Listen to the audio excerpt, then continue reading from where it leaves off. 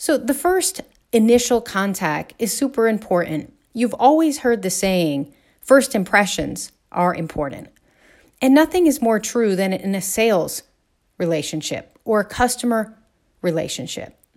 Your first contact is extremely important because it sets the tone for the rest of the relationship.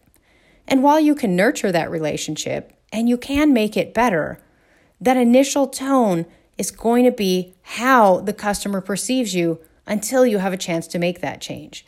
And it might be the difference between a customer saying yes or no.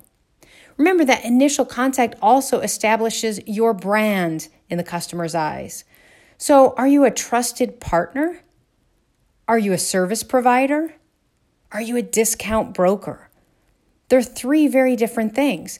How do you want your customer to see you? What is your brand? In our company, we like to be the trusted partner. We don't want to be a service provider, and we certainly don't want to be a discount broker. A trusted partner is somebody that the customer can rely on. They know they're there to partner with them, and it's the partner that's important. So when you're getting your first contact with a customer, start thinking about ways that you can be that trusted partner. Oftentimes, the customer will ask you if you do something, and maybe you don't do it. Could you possibly help them find someone or agree to be a consultant for them, or maybe even offer some free advice to them?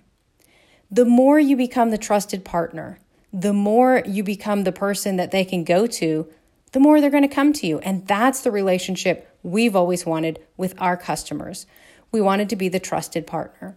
So right from that initial contact, it's super important to start setting that tone.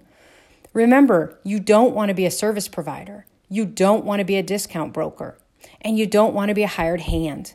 You want to be a trusted partner, so set the tone right away on the initial contact.